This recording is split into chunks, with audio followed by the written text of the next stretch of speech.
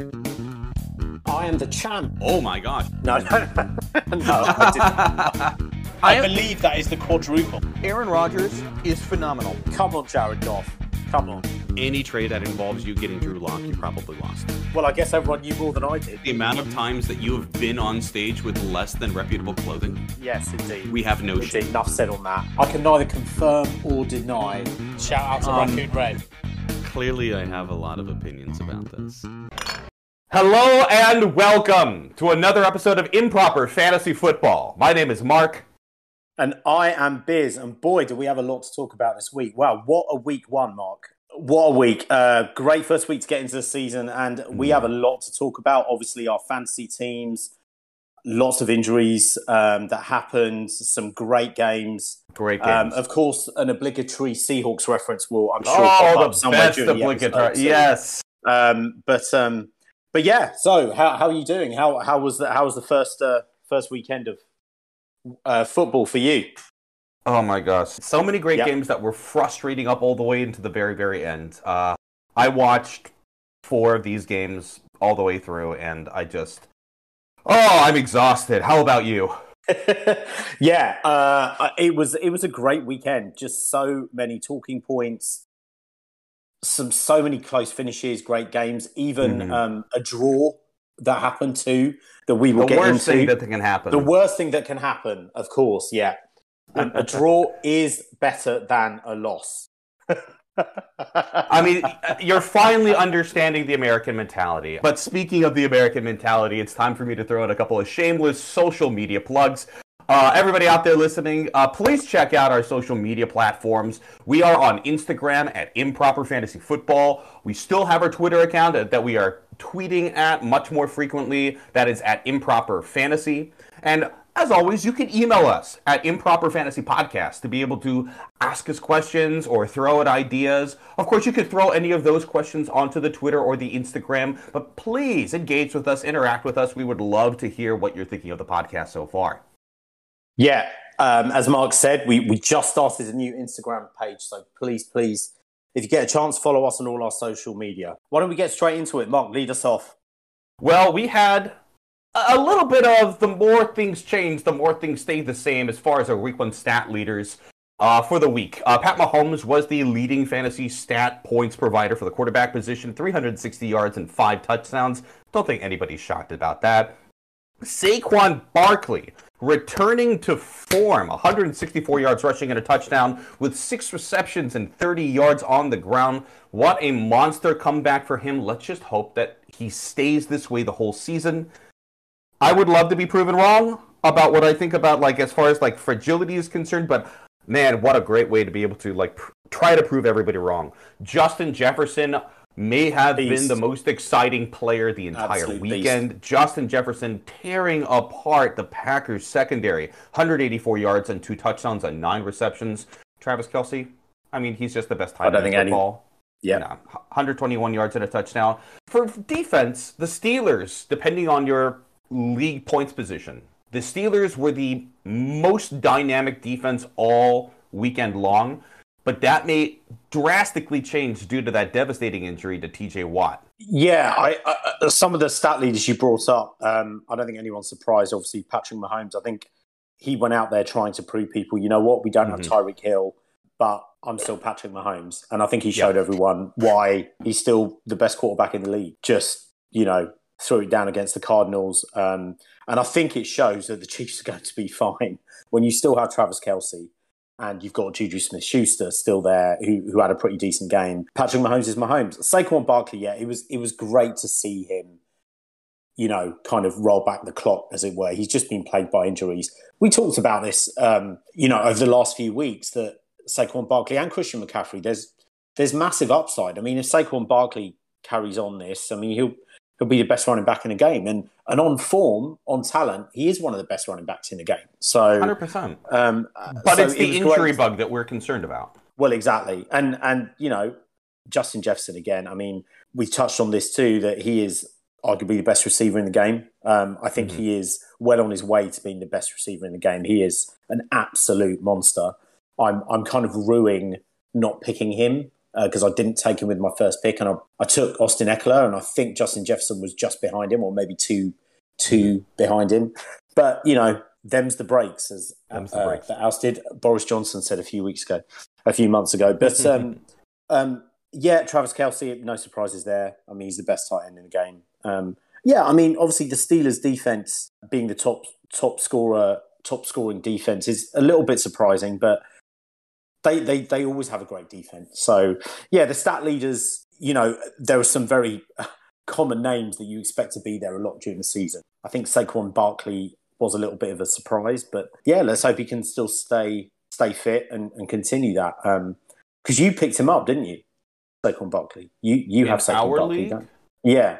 I do have Saquon Barkley. I picked him up with the 3rd round pick to be able to grab him. Najee Harris, then Aaron Jones, and then I'm like, you know what? I'm just going to take a flyer on Saquon Barkley. Yeah. And ultimately, he was the biggest producer on my entire team, so there you go. Yeah. Did you play him, though? You did play him? Yeah, he was in my flex. Oh, okay. Right. So, that's a great segue into our week 1. How did you do? Started off, looking pretty good. I had a win over Nicholas. A little bit of a nail-biter at the very end, just because Nicholas had Russell Wilson and Javonte Williams. I had Cortland Sutton, so I had a little bit of a buffer to kind of stave off what he was doing. But ultimately, I won by about 11 points or so. How did you do? A win is a win is a win is a win. That's all I've got. Why? Do you have a problem with that, Mark? So I won by 30 points.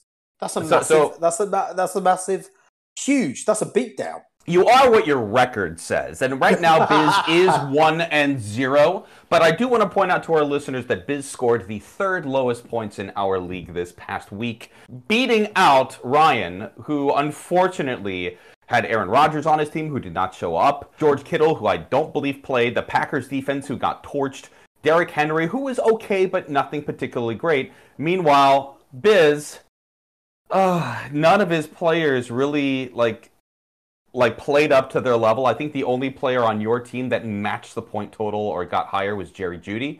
But everybody else underperformed all weekend long on your team. But a win is a win. I'm sorry, the way you're talking about this, it's as if I lost by 50 points. You didn't. I said a win. A win is a win. A win is a win is a win. I scored 106 points. Yeah, it's not great. It's not terrible. It's the worst out of all of the winners in the league. I think that the phrase semantics comes into effect.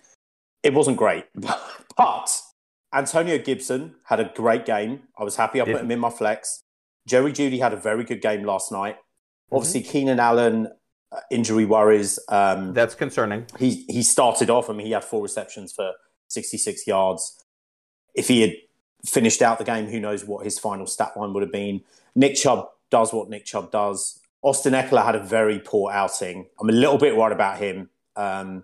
I wouldn't be worried long-term because the Raiders' front 7 really, really stopped him down. And by having Mason Crosby and Chandler Jones constantly in the backfield, it really makes it difficult to establish a running game. I wouldn't be worried for the long term of the season. Yeah, and I think there were all these tempters after week 1 to be like, oh my God, I'm going to get rid of... I've already thought, oh my God, do I stick or twist with Trey Lance?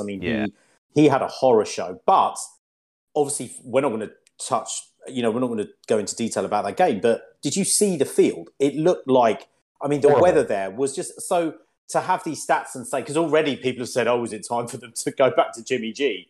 And you're like, well, you gave him 1 week. You can't do that. And let's see him. This is his first year being the French starter. Give him a chance. Yeah. Give him a chance. But I am going to say that I'm almost tempted to plug and play Trevor Lawrence, who didn't have a great game against Washington, but nobody looked fine. He looked fine, and I'm tempted to, we talked about this after the draft. My team is solid, if unspectacular, and not particularly sexy, but everyone kind of did their job and got me a win. Dallas Goedert had a good game, and interestingly, the player that I and ahed all week about starting but decided against was Michael Thomas. He played fine. He had a monster game. He had 2 touchdowns. 5 receptions, 57 yards, 20 points, almost 21 points. And I was debating with him and Jerry Jeudy, and as it turns out, it wouldn't have mattered because they both scored the same. But, obviously with Keenan Allen questionable for the next few weeks, he probably isn't going to play. I may well put Michael Thomas in there. But, I've already started to think, well, do I get another quarterback? But, a win's a win is a win. And what do they always say for championship pedigree teams? You have to win ugly. And that is what I did last week. It was an ugly win, but I got the win. And the champion starts off with a win. 1-0. And for our colleagues in our league who are waiting to hear their names called, we do have a list of winners from this past weekend. Of course, myself and Biz did start off with a Week 1 win, as did Ned and Roger and Jerry and Andy. 2 of those players, by the way, did not have great feelings following their drafts. Jerry and Andy were a little frustrated regarding the speed between picks, but both of them started off strong. Both of them started off with wins, and we'll see how that continues going forward. One last thing I want to talk about fantasy-wise before we move on. There were 4 players, 1 at each position, that I think shocked everybody with how well that they performed. The first one I want to bring up is Carson Wentz having kind of a breakout day with the Washington Commanders. Did you expect him to have this type of success in Week 1? So unbelievably, no, I don't think anyone did. I believe he was he was in the top 5 fantasy quarterback performers of last week. Yeah, 313 and 4 touchdowns. 4 touchdowns, 2 picks. Now, I watched a lot of that game live, and I never thought, the 1:00 game was, I'd sit down and watch, the Jags against the Washington football team, as I still like to call them. Game. And it ended up being a really, really good game. Carson Wentz, again, through his obligatory 2 picks in succession, I might add. And you start to think, and then Trevor Lawrence goes down the other end, puts them in field goal range. They go up 15-14, I believe. And then Carson Wentz, to his credit, he played really well down the stretch. He threw 2 great touchdown passes. Curtis Samuel looks, like a decent, like building rapport with Carson Wentz. But again, it's Week 1, and I can't help but think this is not going to last. It's Carson Wentz. And there's part of it, because I just talked about, I've thought, do I add him? Do I add him and not play Trey Lance? But there's part of me that's like, no, if I do that, I'm just, you're giving into it. Like, we've seen Carson Wentz in history, kind of what he's like. And he had a great game. He really did. But you need to see more of it. You need a body of work, at least over the next 6 or 7 weeks, to think, and maybe he's off the board by then. I don't think anyone in our league is going to pick him up unless, obviously, Dak Prescott, obviously, we'll talk about that a bit later, but he's down for 7 or 8 weeks. If you need a streaming option. But I'm not sold on Carson Wentz, but I'm going to give credit where credit is due, and he played really well. It's important to note that while Carson Wentz had a phenomenal fantasy game, he had an overall not great quarterback rating week. Last week, we had 5 players that had a quarterback rating of 75 or higher. Tua, Kirk, Justin Herbert, Josh Allen, Pat Mahomes. But Carson Wentz ranked 20th out of eligible quarterbacks as far as a quarterback rating is concerned. Now, as far as fantasy is concerned, I don't care how well or how poorly you play as long as you put up fantasy points. And that ultimately may be the deciding factor on whether or not people pick him up. He may not lead them to a lot of wins, but, right now he's working. Yeah. Second player I want to bring up, I don't think anybody expected the name Dontrell Hilliard from the running back position, but he was essentially trying to help the Titans figure out what their passing game is. He lined up as that pass out of the backfield on 3rd down backs a lot for Ryan Tannehill, and he got found for 61 yards receiving and 2 touchdowns. From a receiving perspective, I don't think we can expect that type of production from him in the long term, but at the same time, it's interesting to note that they are looking to go out of a kind of a flex back position between Hilliard and Henry, at the very least for Week 1. Yeah, I was surprised about that too. I think they were trying to figure out kind of what to do. And Derrick Henry's their bell cow, and it reminds me a little bit of the Cleveland backfield, because Nick Chubb is he had a monster game, but he didn't have a touchdown, and that is often people say the problem with Nick Chubb, that he racks up all the yards, and then they get to the red zone, they get to the goal line, and they give it to Kareem Hunt. And Kareem Hunt, I believe, had 2 touchdowns. So I think he had a rushing touchdown and a receiving touchdown. Yeah, he was one of the best. Yeah, and as a goal line back, Kareem Hunt often gets the touches in the red zone, and I believe he ended up outscoring Nick Chubb. But yet Nick Chubb overall had a better stat line. So it's always difficult with that, and I think that's kind of what happened here with the Titans. I think they're just sort of trying to figure out, are they going to have kind of a third down back, sort of receiver out of the backfield. Hilliard had a good game. Yeah. We've talked a couple of times about whether or not the Jaguars are going to be an ascendant season, and Christian Kirk has started his campaign to silence the critics. 6 receptions for 117 yards and 2 touchdowns in his debut as the lead receiver for the Jaguars. What do you think about that?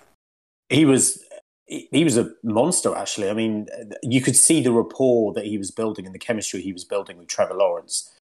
We did talk about this. I mean, Jacksonville is not going to be as bad as they were. And to be honest, they even showed that on Sunday. They competed. Mm-hmm. I mean, it wasn't until the end, towards the end of the game where Washington started to kind of move out of reach. Jacksonville competed. They played hard. And they have talented players now there. Christian Kirk, people forget, he had some really big games in Arizona too. He can be a legit number one. And they've also got Marvin Jones Jr. So he had a really big game. I mean, again, he was someone that people were targeting in the later rounds for wide receiver pickups. And if he's still available in certain leagues, which he may well be in like 10-team leagues maybe, or an 8-team league, go and get him, because I think he's only going to get better. Last but not least, for our biggest surprises, O.J. Howard, who we speculated may be going to the Bengals a couple of weeks ago, ends up signing with the Texans and then catches 2 passes for 38 yards. Both of those passes went for touchdowns. Solid debut performance for O.J. Howard, former first-round pick. It is. It's we spent a bit of time talking about him, I believe, in our tight end episode. Yeah. Because I think he's been in the league, 4 or 5 years now? Something like that, yeah. And there was always this high upside potential. I remember when he first went to Tampa Bay, everyone was like, "Oh, he's going to be a stud," and he didn't even play half the time. Obviously, they had Gronk, re-signed Gronk, Cameron Brate as well. Yeah, Cameron Brate, and he sort of never shows potential. Sometimes these stat lines, and obviously there's a premium on touchdowns, and I understand that in fantasy, but it's slightly, if you take away the touchdowns, which I know people will say, well, that's dumb, but he had 2 receptions. So it's a bit of a reach to say, okay, well, he did, in terms of fantasy, he had a great game, but I would rather stick with a volume tight end who is more involved, who is going to get receptions elsewhere and not just like one target in the red zone. So that's just where I'm going. But maybe he'll continue. He is going to be probably their number one option. He may well get more targets as the season goes on. Yeah, it's just unclear a little bit with O.J. Howard for the time being. But, if you want to take a spec on a tight end and you think that you need a backup for some reason, he's certainly not a bad pickup. We had a number of injuries that are fantasy relevant this week 1. A lot of players getting their first serious playing time. Sometimes it was just a fluke. Sometimes, it's just not being really physically ready. Of course, the biggest injury from week 1 is Dak Prescott. Sounds like he had a fracture on one of his fingers. Looks like it was his throwing hand as well. He's going to be out from 7 to 8 weeks. Yeah, that's the big one. It's a massive loss. He's their franchise player. He was injured last year for a bit. It's a massive blow to the Cowboys, obviously, that who always have sort of playoff aspirations. And I think, I know it's early to say. I mean, there's 16 games left. And a lot of people have said, okay, well, if he comes back, if he's out for 8 weeks and he comes back week 9 and they're 4-4, it still gives them a shout, which it does. A bad division, so sure. Yeah, it's a bad division. So that it's all is not lost. I'm tempted to, do the Stephen A approach and think I think their season is over, because 8 weeks is basically, I mean, even if he's out 6 weeks, it's basically half the season. And that's a lot. And I just don't think Cooper Rush is going to be that person that can kind of steady the ship. So yeah, I'm tempted to say I think they're done already, which is it's bad to say this early in the season, but when you lose your main guy this league's all about quarterbacks. Mm-hmm. So I can't see them steadying the ship. Oliver has Dak Prescott in our league. He does. One of the big reasons why he ended up having the second fewest points in our league is because Dak only had 4.5 total points, although he was having a pretty abysmal game before the injury. That Tampa defense was smothering. It's going to be hard to be able to pick yourself up without having your number one quarterback. It looks like Oliver took my advice from earlier in the preseason and doesn't have a backup quarterback right now. But, there are plenty of Carson quarterbacks Wentz to be able to pick available. up. Carson Wentz is available. There Matt are a Ryan lot is of still available in our league too. lots of good options that are available There for the are. long term. So I don't think it's that big of a long-term loss just because you do have options out there. But it just really sucks that you have one of your first 10 picks is already gone. I do, and I'm gonna this early make a plea with Oliver to still keep playing. All is not lost, as you said, because last year I believe he had Lamar Jackson. I can't remember. Or maybe he did have Kyler Murray. Anyway, but you can edit this bit out. But I will. Yeah, I just I hope that Oliver, there are still some good quarterbacks on our waiver wire. So pick one of them up and continue to play hard. To be honest, you might even get a quarterback that's going to be better than Dak Prescott anyway. So. He certainly didn't show a lot of great stuff his first week, so no, that's the limit. Before he got you can injured. only go You're up right. from here from a quarterback perspective. Just want to say, but what are your thoughts on the Cowboys? They're sitting without Dak Prescott for the next 6 to 8 weeks. I mean, if they play as poorly as they did against the Bucs, I think that they're in contention for one of the top 5 picks. I don't think that's who they are. I think I love how you put it so nicely. Well, sure. I don't think that's who they are. I think they're probably more of a middle-of-the-road team. I think they're probably going to be somewhere between 7 and 9 wins for the entire season. But they do get to play the Washington football team twice a year. They're looking better, though. They do get to play the Giants twice a year. They're looking better, though. And I do trust their offensive coordinator, Kellen Moore, to be able to do something well with this. They've had a lot of injuries on their offensive line. Jason Peters didn't play this past game. I think he's still trying to get used to the system and get back into shape. And I do trust him as a left tackle. So I do think that at the second half of the season, when they get Dak Prescott back, I think they're going to be a little bit more of a force to be reckoned with. But I think they're going to be a middle-of-the-road team, and they're going to be fighting in that scrum to be able to stay relevant within their division. But ultimately, not particularly relevant. Maybe Zeke can finally get going. Yeah. Najee Harris left the game for the Steelers in the third or fourth quarter. People were speculating that he might be gone for an extended period of time. It looks like he avoided any serious injury, and he may actually just be back for this next week. Not so with Elijah Mitchell, who suffered an MCL strain, and it looks like he's going to be out 3 to 6 weeks. Yeah, San Francisco, they're often very unlucky with running backs. Backs just...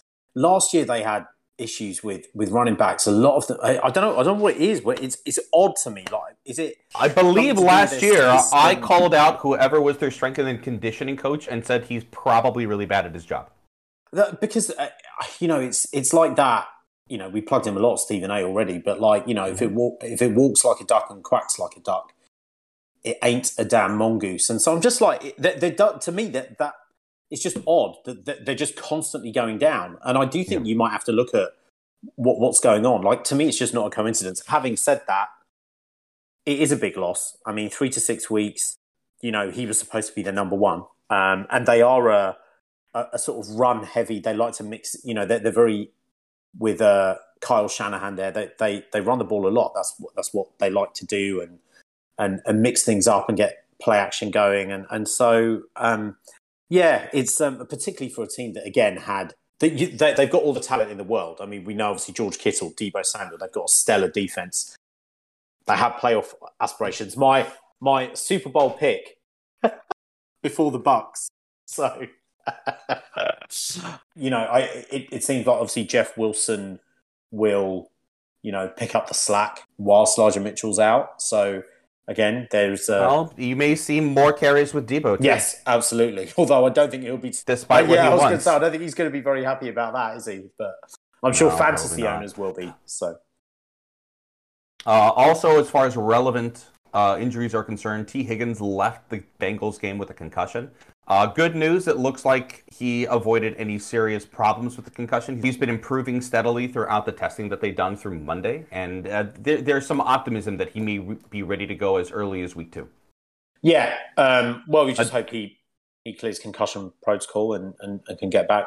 Keenan Allen also out with an injury. Looks like he's going to be gone for possibly 2 or more weeks with a hamstring injury. Yeah, it's worrying for me. I have Keenan Allen. I took him with my second-round pick, and he's a legit number 1 receiver. And I think hamstring injuries are always tricky because that's what you run off. You get your leverage and your spring from that. And so I think 2+ weeks, but then it's going to take him maybe another 2 or 3 weeks for him to sort of get his legs back too. So I just hope he comes back as soon as is feasibly possible and help my team, because the wide receiver spot was the one area of my team that I was a little bit down on.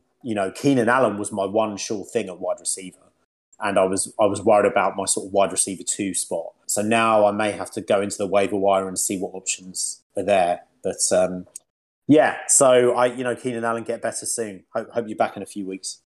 Yeah, if there's anybody else that you are concerned about from an injury perspective, let us know on our Twitter at Improper Fantasy. We have a couple of games that we wanted to talk about from this past week, and I'm going to take the lead on this. Here it comes. I'm emotional. Obligatory Seahawks I stayed up last night. How many times did I text this exact phrase last night? I know I texted you. I texted every single fantasy league that I'm in. This exact phrase: the Seahawks better not be tempting me with hope. You did text me that. Now, I'm not proclaiming that the Seahawks are going to go undefeated. I'm not proclaiming that they're going to win the division title. I'm not proclaiming we're going to have a winning record. I'm not even saying we're going to win another game as the season goes on. But we needed this win. From a healing perspective, from a community of fans that have been loyal throughout the longest time, people who had to endure the Rick Meyer, who had to endure touchdown Jesus, the good times, the bad times. The last decade was great, but losing Russell Wilson was terrible. And last night was a really, really good step towards healing, towards moving on.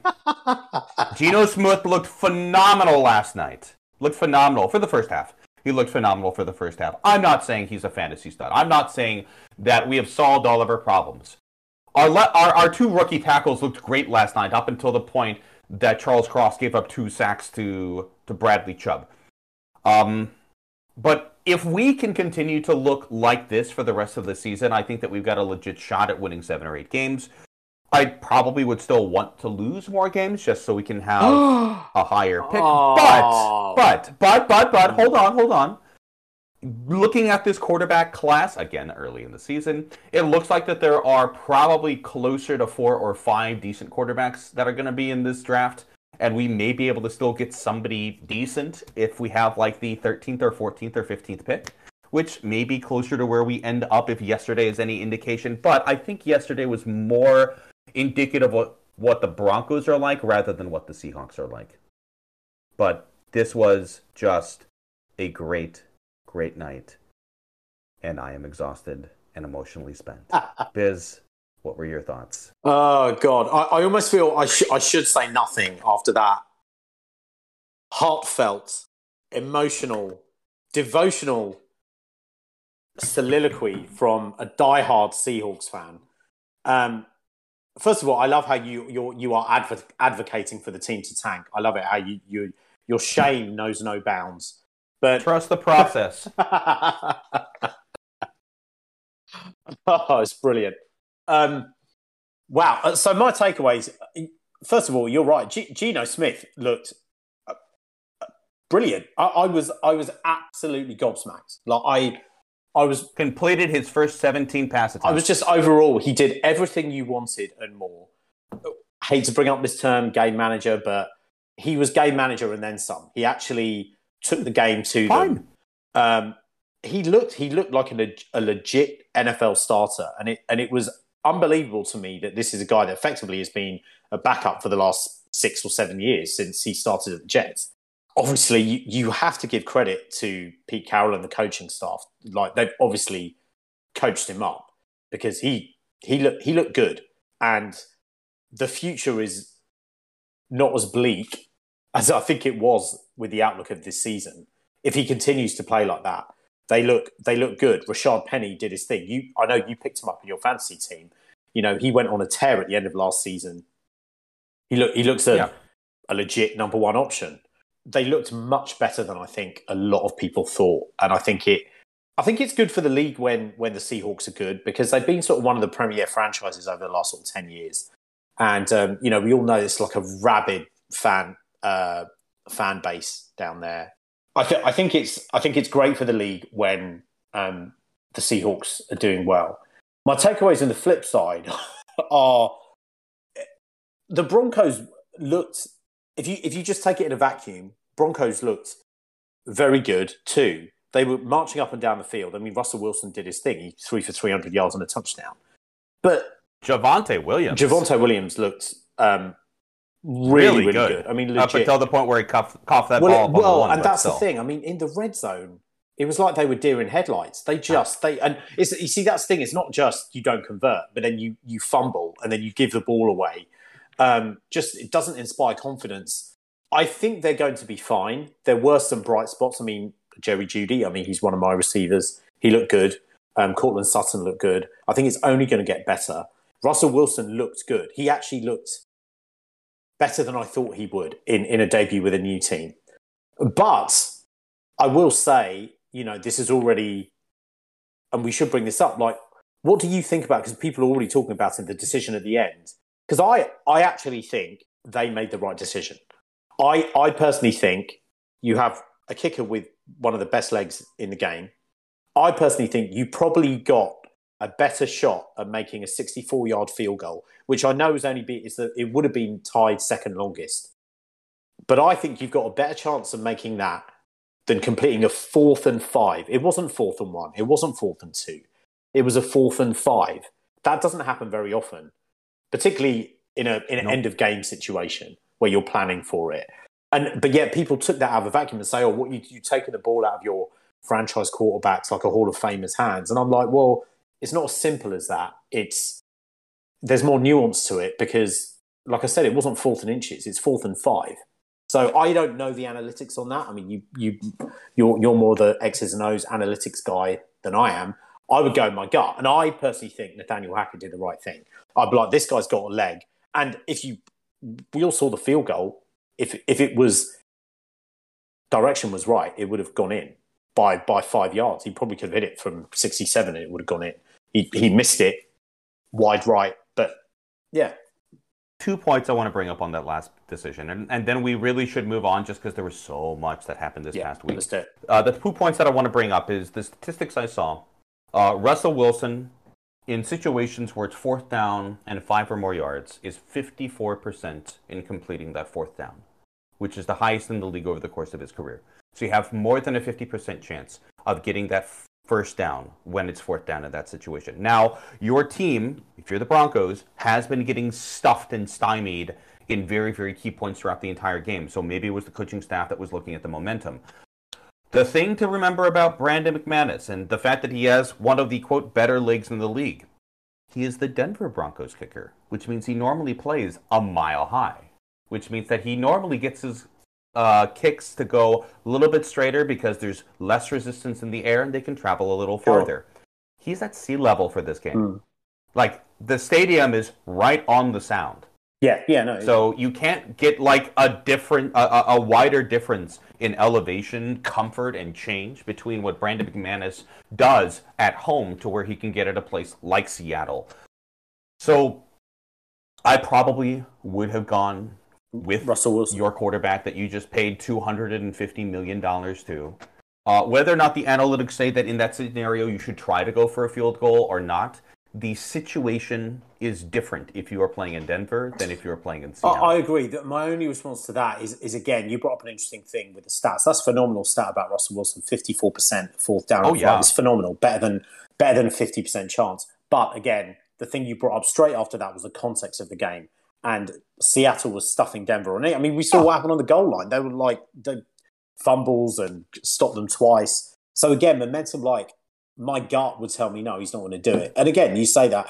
And again, with the kick, the only thing again I would bring up with the kick is it had the legs. It just directionally wasn't correct. So it's almost like, to me, I almost feel Nathaniel Hackett was vindicated with the decision because it actually had the legs. It would have gone in if it was directionally correct, and it wasn't. It's almost the opposite. If someone goes for a massive long field goal and it just dies, then you say, okay, well that was dumb. But it had the legs, so yeah. But I think that's a good time to stop and move on. But I will say you are now leading the division. We division are leaders. First place. The sole first place of the division. There we go. If only the playoffs started next week. Oh, they should. They really should. But moving along. Another game, for some people, was the first game that they watched all season. That was Bengals versus Steelers in Cincinnati. Game that apparently nobody wanted to win for the longest period of time. Kicks being missed left and right. Ball being turned over and over and over again. Nobody wanted to keep it. Nobody wanted to hold on to it. It ended up being a field goal to decide the game as time expired in overtime. And the Steelers ended up walking away with that victory. I watched that game. And if you know anything about me, you know that I think that the Steelers are the villains of the NFL. I personally never root for them, but it's one of those things that, you know, we could just move on. That game was really fascinating. The Steelers players were playing out of their minds on defense. Really, really sad to see TJ Watt, who was playing like a man possessed all day, get that injury. But Alex Highsmith, he played phenomenal. Mika Fitzpatrick played phenomenal. Even without TJ Watt, I think this defense has a chance to be able to do something special. Yeah, I agree with you. It was a game that just no one seemed to want to win. It was weird to see Evan McPherson, who was just a brilliant kicker all of last year. Just missed an extra point, did he? And then he had 2 field goal misses, and obviously he had the. Well, he didn't miss an extra point. He had it blocked. He had a blocked extra point. And then the in overtime, I believe it was only a 29-yarder to, and he shanked it. And I will when he had made a 59-yard field goal earlier. And I will say that field goal attempt, it was just the snapper got it all wrong. It was a high snap, and he couldn't get the laces facing away. But yeah, it was just weird, like missed field goals. It was just errors all over the shop. I mean, you can only give a team so many chances to win before the other team is going to say, right, this is our chance now. And I think that's what happens. Yeah. It was as if the Bengals were finding ways to lose that game. And after so many chances, you're just like, the Steelers have it. But I think, again, it just shows the Steelers' pedigree. They just have this never say die attitude. They're an embodiment of their coach and just that city. And, they just lost a legend in Big Ben, although obviously last few years he wasn't great. But, they're moving on. Mitch Trubisky actually looks okay. He didn't look that bad. He looked okay. So, yeah, I mean, they got the win. Yeah, my opinions about Coach Tomlin. I think he's one of the greats in the league right now. Yeah. And I think as we see him continue to develop this team post Big Ben, you're going to see more greatness from him. You can never expect for them to have anything less than a winning record every season from this time forward. Yeah. Moving along, Chiefs Cardinals. What is going on with Kyler Murray? Well, I love how that was your first question, because I'm going to go to the other side. I'll leave you Kyler Murray to begin with, but although I'm going to touch on that. To me, this was all about the Chiefs. I mean, all off-season, all summer, everyone's like, oh, the Chiefs going to be the Chiefs, and they've lost Tyreek Hill and this, that, and the other. And it's just like, no, it doesn't matter who's in there, because they got Patrick Mahomes. Enough said. I mean, that's all. He is who we think he is. 360 yards, 5 touchdowns. He's got Travis Kelce, who I believe, when all is said and done, may become the greatest tight end ever. I mean, he's just phenomenal. He's effectively a wide receiver. And Juju Smith-Schuster actually had a pretty decent game. Valdez-Scantling kind of chipped in. When you have Patrick Mahomes, he makes other people around you better. It's almost that Peyton Manning effect when he was in Denver, when, Emmanuel Sanders, Demaryius Thomas, Julius Thomas just were studs. They were like Pro Bowlers, and then they go other places and they're not, and why? It's because of the quarterback. The Chiefs were phenomenal. My only takeaway with the other side is, this is going to be an interesting season with Arizona. Again, they've got a lot of talent, but there's just always been question marks about Kyler Murray and his leadership. And then those questions are not going to go away because they just didn't look great. And Arizona just gave all that money to him. And, it is only one game. And they were playing one of the best teams in the league with the best quarterback in the league. It's not a death sentence if you get destroyed by arguably the best AFC team over the past 4 years or so. Like losing to the Chiefs, that's not, well, clearly you're terrible. But the thing that I was more alluding to when I said, what's going on with Kyler Murray? If you watch that game, he never let his emotions get to any point other than the fact that he looks disinterested with the game. He just didn't seem to have a lot of energy. He's just going through the motions. I didn't see anybody try to rally behind him. I didn't see him try to get his guys going. He just seemed to be his normal aloof self that we've come to expect. And he didn't even score a touchdown up until the fourth quarter when they were down 37-7. Now they ended up getting a 2-point conversion on that first touchdown. Right. 13 minutes left to play, and they're down by 30. Sure, they could potentially, statistically, theoretically get back into the game, but at that point, I want to see some fire come out of Kyler if I want to be able to believe that he's a $250 million player. But at this point, I'm not convinced. I'm not sure, and I think that this might be the start of the end of the Cliff Kingsbury era, if this is more. Well, you're right, because it's you just gave your quarterback all that money, so you can't. If it's between the coach and the quarterback, you're going to get rid of the coach, not the quarterback, because you just invested $250 million in him. But lots of guaranteed too, and I don't think those are legit questions that you asked. He's always seemed a bit disinterested and doesn't galvanize teammates around him. However, now, and this is my humble opinion, I often feel Russell Wilson is that way. It was interesting after Denver scored their first touchdown and they showed Russell Wilson sort of saying, come on, to his teammates.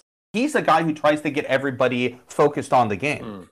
He'll talk to his teammates. He'll talk to everybody. He might not be screaming obscenities or yelling at people like some other people like Tom Brady does, but he's still trying to be involved and get everybody rallied. Kyler Murray just he goes back to the bench. Yeah. I mean, they've been question marks for the last 2 years, and legitimately, even some of his teammates have come out. I'm sure they've leaked things to the press and said he's not a great leader. And I am going to say, leadership is something that you cannot coach. People either have it or they don't. Not just in football, but in life. And I feel that we would talk about the intangibles. Some people have it and some people don't. And he just doesn't seem to be that guy. I think he expects people that he's kind of the sort of greatest talent around. And if you don't catch a ball, that's your fault, not his fault. And it's not okay, we're in this together. Let's do the next one. Yeah, they're not going to go away, and they could be in a bit of a world of trouble, if things continue. The worst thing that could possibly happen in the NFL happened. The actual worst thing that could possibly happen to the NFL happened. A game went to a tie. A game went to a tie. I mean, you know my thoughts about ties. There's no worse thought that could happen. Nobody wins. The drama's just what happened? I've said this before. It's like kissing your sister. So having a draw is like kissing your sister. Nobody wants that. The worst possible thing happened, Biz. I'm just beside myself. You finished? Can I ask a question? Do either of the Colts or the Texans have a loss at the moment? They both have one loss. In our hearts. In America's heart. They have a loss that they share. This is a public announcement message. Dear America, a draw is better than a loss. I'm going to say that again. A draw is better than a loss. That should be the title of this episode. What's the Colts' record? 0-1-1. They've never won. It's just a 0-1. 0-1. The worst thing happens at the end. It gets worse as you get to the end. Oh, it gets worse, right. Yeah. That's what I'm going to say. Texans haven't lost yet, and neither are the Colts. Let's get to the next game. There are lots of teams that are 0-1. The Colts and the Texans are not. Enough said. A draw is better than a loss. You know, good effort. I'm sorry, good effort we don't get a point like you do in your good tables. Effort, Colts and Texans. I'm going to golf clap them. It ended in a draw, which is better than a loss. You both have not lost yet. They are undefeated. They both are undefeated. Is that not correct? America took a loss on this one. You know, but moving along. By the time that this podcast, however long it goes for, by the time I will get you over to my side. A draw is better than a loss on so many levels. We have a couple more games we want to bring up. We're going to do them in rapid fire style. Panthers Browns. Browns kick that field goal to be able to rob Baker Mayfield of his vengeance. And if all goes according to plan, he won't get another shot at them until he goes to another team, or if he stays with the Panthers for another 4 years or so. Yeah, true. It was actually, a bit of a furious comeback by the Panthers because the Browns were kind of running away with it. Browns just robbed them at the end, so Baker didn't get his revenge. Eagles-Lions, let's move on to that quickly. Eagles went out ahead. It was, A.J. Brown, monster game. I think the most ever in an Eagles debut for a receiver. But give Lions their due. We talked about them being a little bit better. Lions mounted a furious comeback. They could have possibly, if they got the ball back at the end, had a chance to win it at the end. Your thoughts? Jared Goff had a few too many incompletions to my liking, but he looked like a game-managing quarterback. DeAndre Swift looked phenomenal. Yeah. Amon-Ra St. Brown, I think, is going to start sliding into a more per-volume situation. Ultimately, I'm thrilled with them, but the Eagles putting up monster points in their first week this season. I think that they have a chance to be that number one seed. Pats Dolphins continuing to hold dominance over the Pats as this post-Tom Brady era goes on. Yeah, Dolphins look good. Tua look good again. Sort of game manager plus. Jalen Waddle did his thing. We all know how I feel about Jalen Waddle. Pats didn't look good. You've already started to hear it now. The Tom Brady, Bill Belichick era. I think it's starting to show how people often used to say how good Bill Belichick was. I think it's starting to show now, like more people are moving over. You know what? It was Tom Brady that made that team tick for 2 decades.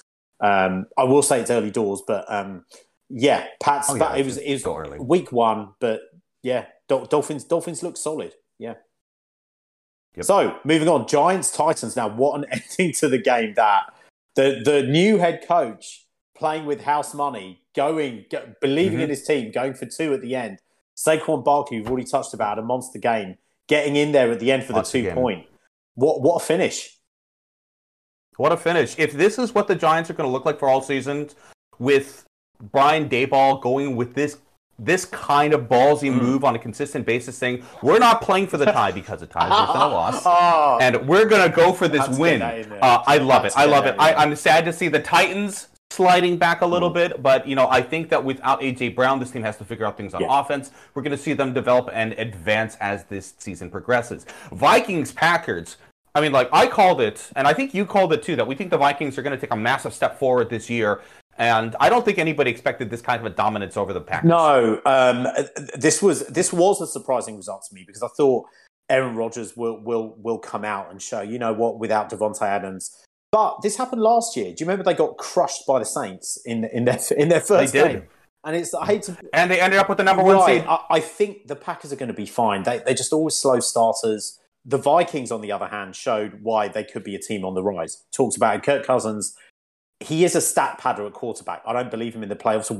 When it counts, is he going to be that guy? No, I don't believe he is. But in the regular season, almost week 1, where there's not really much at stake, go out there, he does his thing. Justin Jefferson, absolute beast. Still got Dalvin Cook. I reckon Justin Jefferson will show why he's the best receiver in the league this year. He's an absolute stud. Vikings get the win. That's our conclusion of recapping week 1. We have a few games that we want to break up in anticipation of week 2. A couple of thoughts that we have on who y'all should be focusing on in these matchups for fantasy. The biggest one in my mind for this week is happening on Thursday nights, and that's Chargers Chiefs. You have massive fantasy implications in this first game of the week. And depending on what happens in this week, you may see people trying to trade players, trying to get a little bit of advantage if certain players don't perform to expectations. Austin Eckler was quiet this past week. I think a lot of people are hoping that he bounces back for a monster week this week. Who are you looking for in this game, Chargers versus Chiefs, to make a massive impact? I think, again, this is the game of the week, and it's obviously happening on Thursday night. Chargers had a good win against the Raiders. Justin Herbert did his thing. I believe he had 279 yards, 3 touchdowns. Obviously, they're going to be without Keenan Allen, which is a big loss for the Chargers. So I think that's a big loss, and I think it puts the Chiefs as favourites. Chiefs are playing at home. I think the Chiefs are going to win. Again, there's something about the Chargers I just don't trust, and a lot of it has to do with the coach. Talent-wise, I think the Chargers have everything, even without Keenan Allen. But I think, again, you're looking at Mahomes, you're looking at Kelsey, and on the Chargers side, you're looking at Justin Herbert. Austin Eckler will want to bounce back and have more of an impact than he did. I think they will try to utilise him and get him more involved than they did last weekend. But it's going to be a great game. I'm going to pick the Chiefs because I think they're on a mission this year to sort of prove people wrong that they're going to be okay without Tyreek Hill. But yeah, it should be a great game. If I had to put money on this week's game, I'd actually be picking the Chargers. I know that the Chargers are losing Keenan Allen this week, but you could argue as well that the Chiefs are losing their top wide receiver, not considering Travis Kelce wide receiver, even though he's their best receiving target. But a lot of the receivers this past week were having problems. Juju Smith-Schuster did not handle the ball well this past week, and I still think that they're trying to figure out who's going to be the guy that takes them over the top. Lots of drops in the game against the Cardinals as Pat Mahomes was trying to stretch the field. The thing that I want to keep an eye out for the Chargers, honestly, as boring as this sounds, is I want to see how that pass rush for the Chargers deals with the offensive line for the Chiefs. Chiefs have made a lot of investment into free agents and trades and draft picks to protect Pat Mahomes. But Pat Mahomes is going to be dealing against the likes of both Joey Bosa and Khalil Mack this week, and I want to see how he responds to that type of a pass rush with this offensive line. Not saying, hey guys, for fantasy-wise, keep an eye out for that defense, but that's going to be the fantasy impact that's going to tell this game. I agree. I think they're going to be facing a much better defense than they did last week, obviously with Arizona. I will say, and I forgot to mention him, but Improper Mark's favourite player, CEH. He went on a tear last week, and he said if it's possible not to hate him even more, he hates him even more because he didn't have him and he was brilliant last week. So, Mark, you should have taken him. You should have picked up CEH because he does look good. Well, hate is a strong word. You should have. From a fantasy perspective. Vikings and Eagles, the two most explosive teams in the NFC last week, playing against each other. Derek Barnett looks like he's going to be missing substantial time for the Eagles. That could slow down the pass rush that the Eagles have been leaning on. I don't know why. I trust Jalen Hurts more than I trust Kirk Cousins. And even though I think that Dalvin Cook and Justin Jefferson are the best offensive players in this game, I for some reason just feel like the Eagles are going to come out of this one and Jalen Hurts is going to have a monster game. I agree. Jalen Hurts had a monster game last week and he's going to have a monster game, I think, again this week. We talked about leadership with Kyler Murray and we touched on this with Jalen Hurts. He's a guy that people want to play for, regardless of talent, whether he's good or not. They want to play for him. His teammates want to play for him.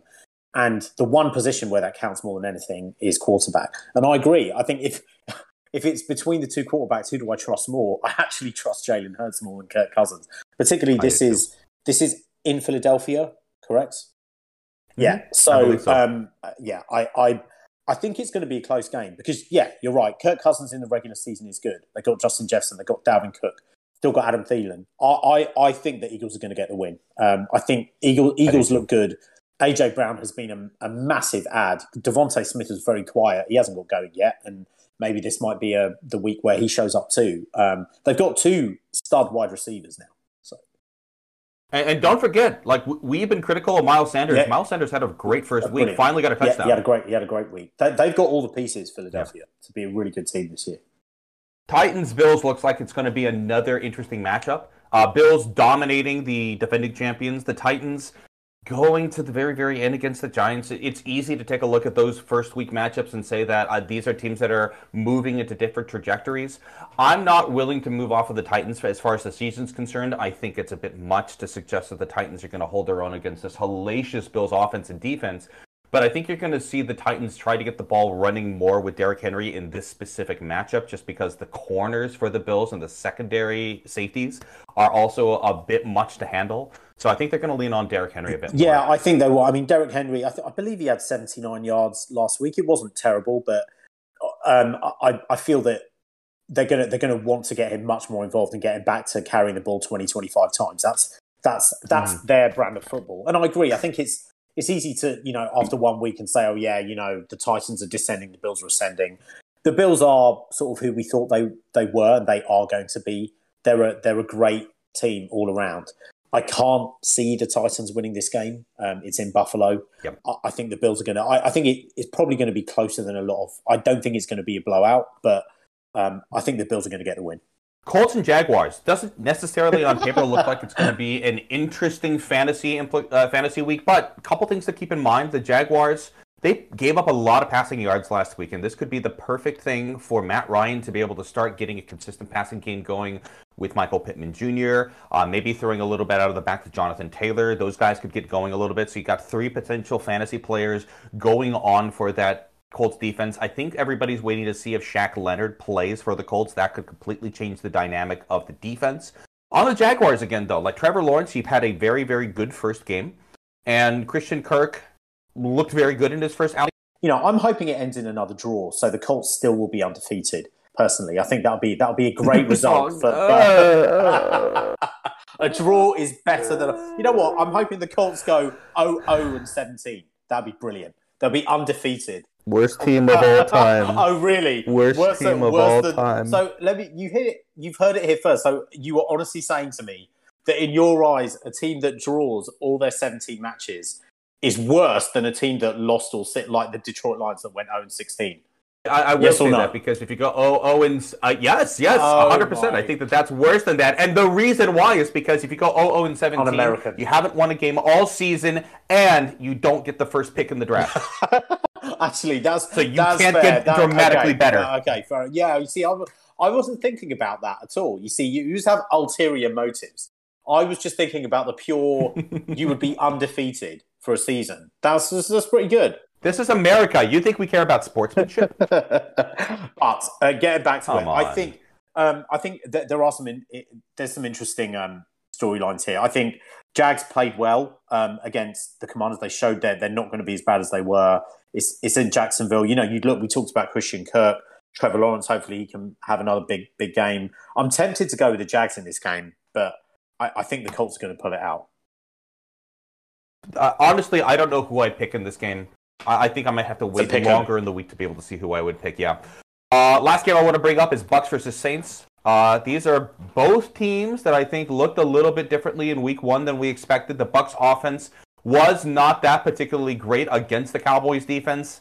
Saints were holding their own against the Falcons and had to come back to be able to get that win by 1 point against what a lot of people think might be the worst team in the league. So we'll see how this Saints team develops, but again, fantasy implications. Are we going to see Alvin Kamara actually have a decent game coming back? Jameis Winston taking that step forward.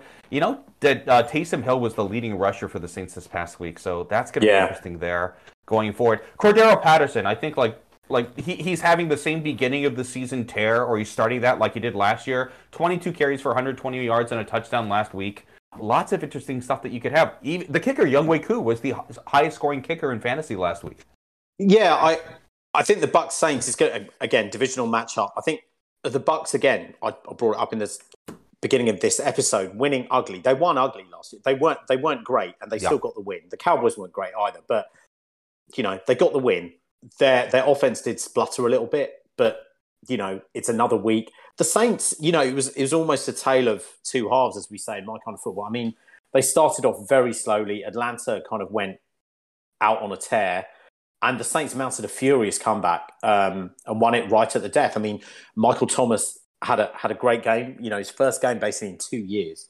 So Jameis was a bit slow to get going, but he was out injured, and I think having that game, and they got the win. They won ugly too. It's going to be interesting to see that game. I'm tempted to pick the Saints because it's a divisional matchup, but it's hard to go against the Bucs. Well, that's our preview of next week. Clearly, there are a lot more games than that. Those are the ones we're highlighting because of interesting fantasy implications. We've been talking about who we would pick, who we wouldn't pick, and at this point, it's time for us to put our money where our mouth is. Let's recap what happened this past week. It was not a good first week, was it, Biz? Well, not for me, but it was okay for you. I sadly picked the Panthers to beat the Browns, and Cleveland got the win. So I'm currently 0-1. But you didn't lose. You didn't lose, Mark, did you? Tell the listeners out there who you picked.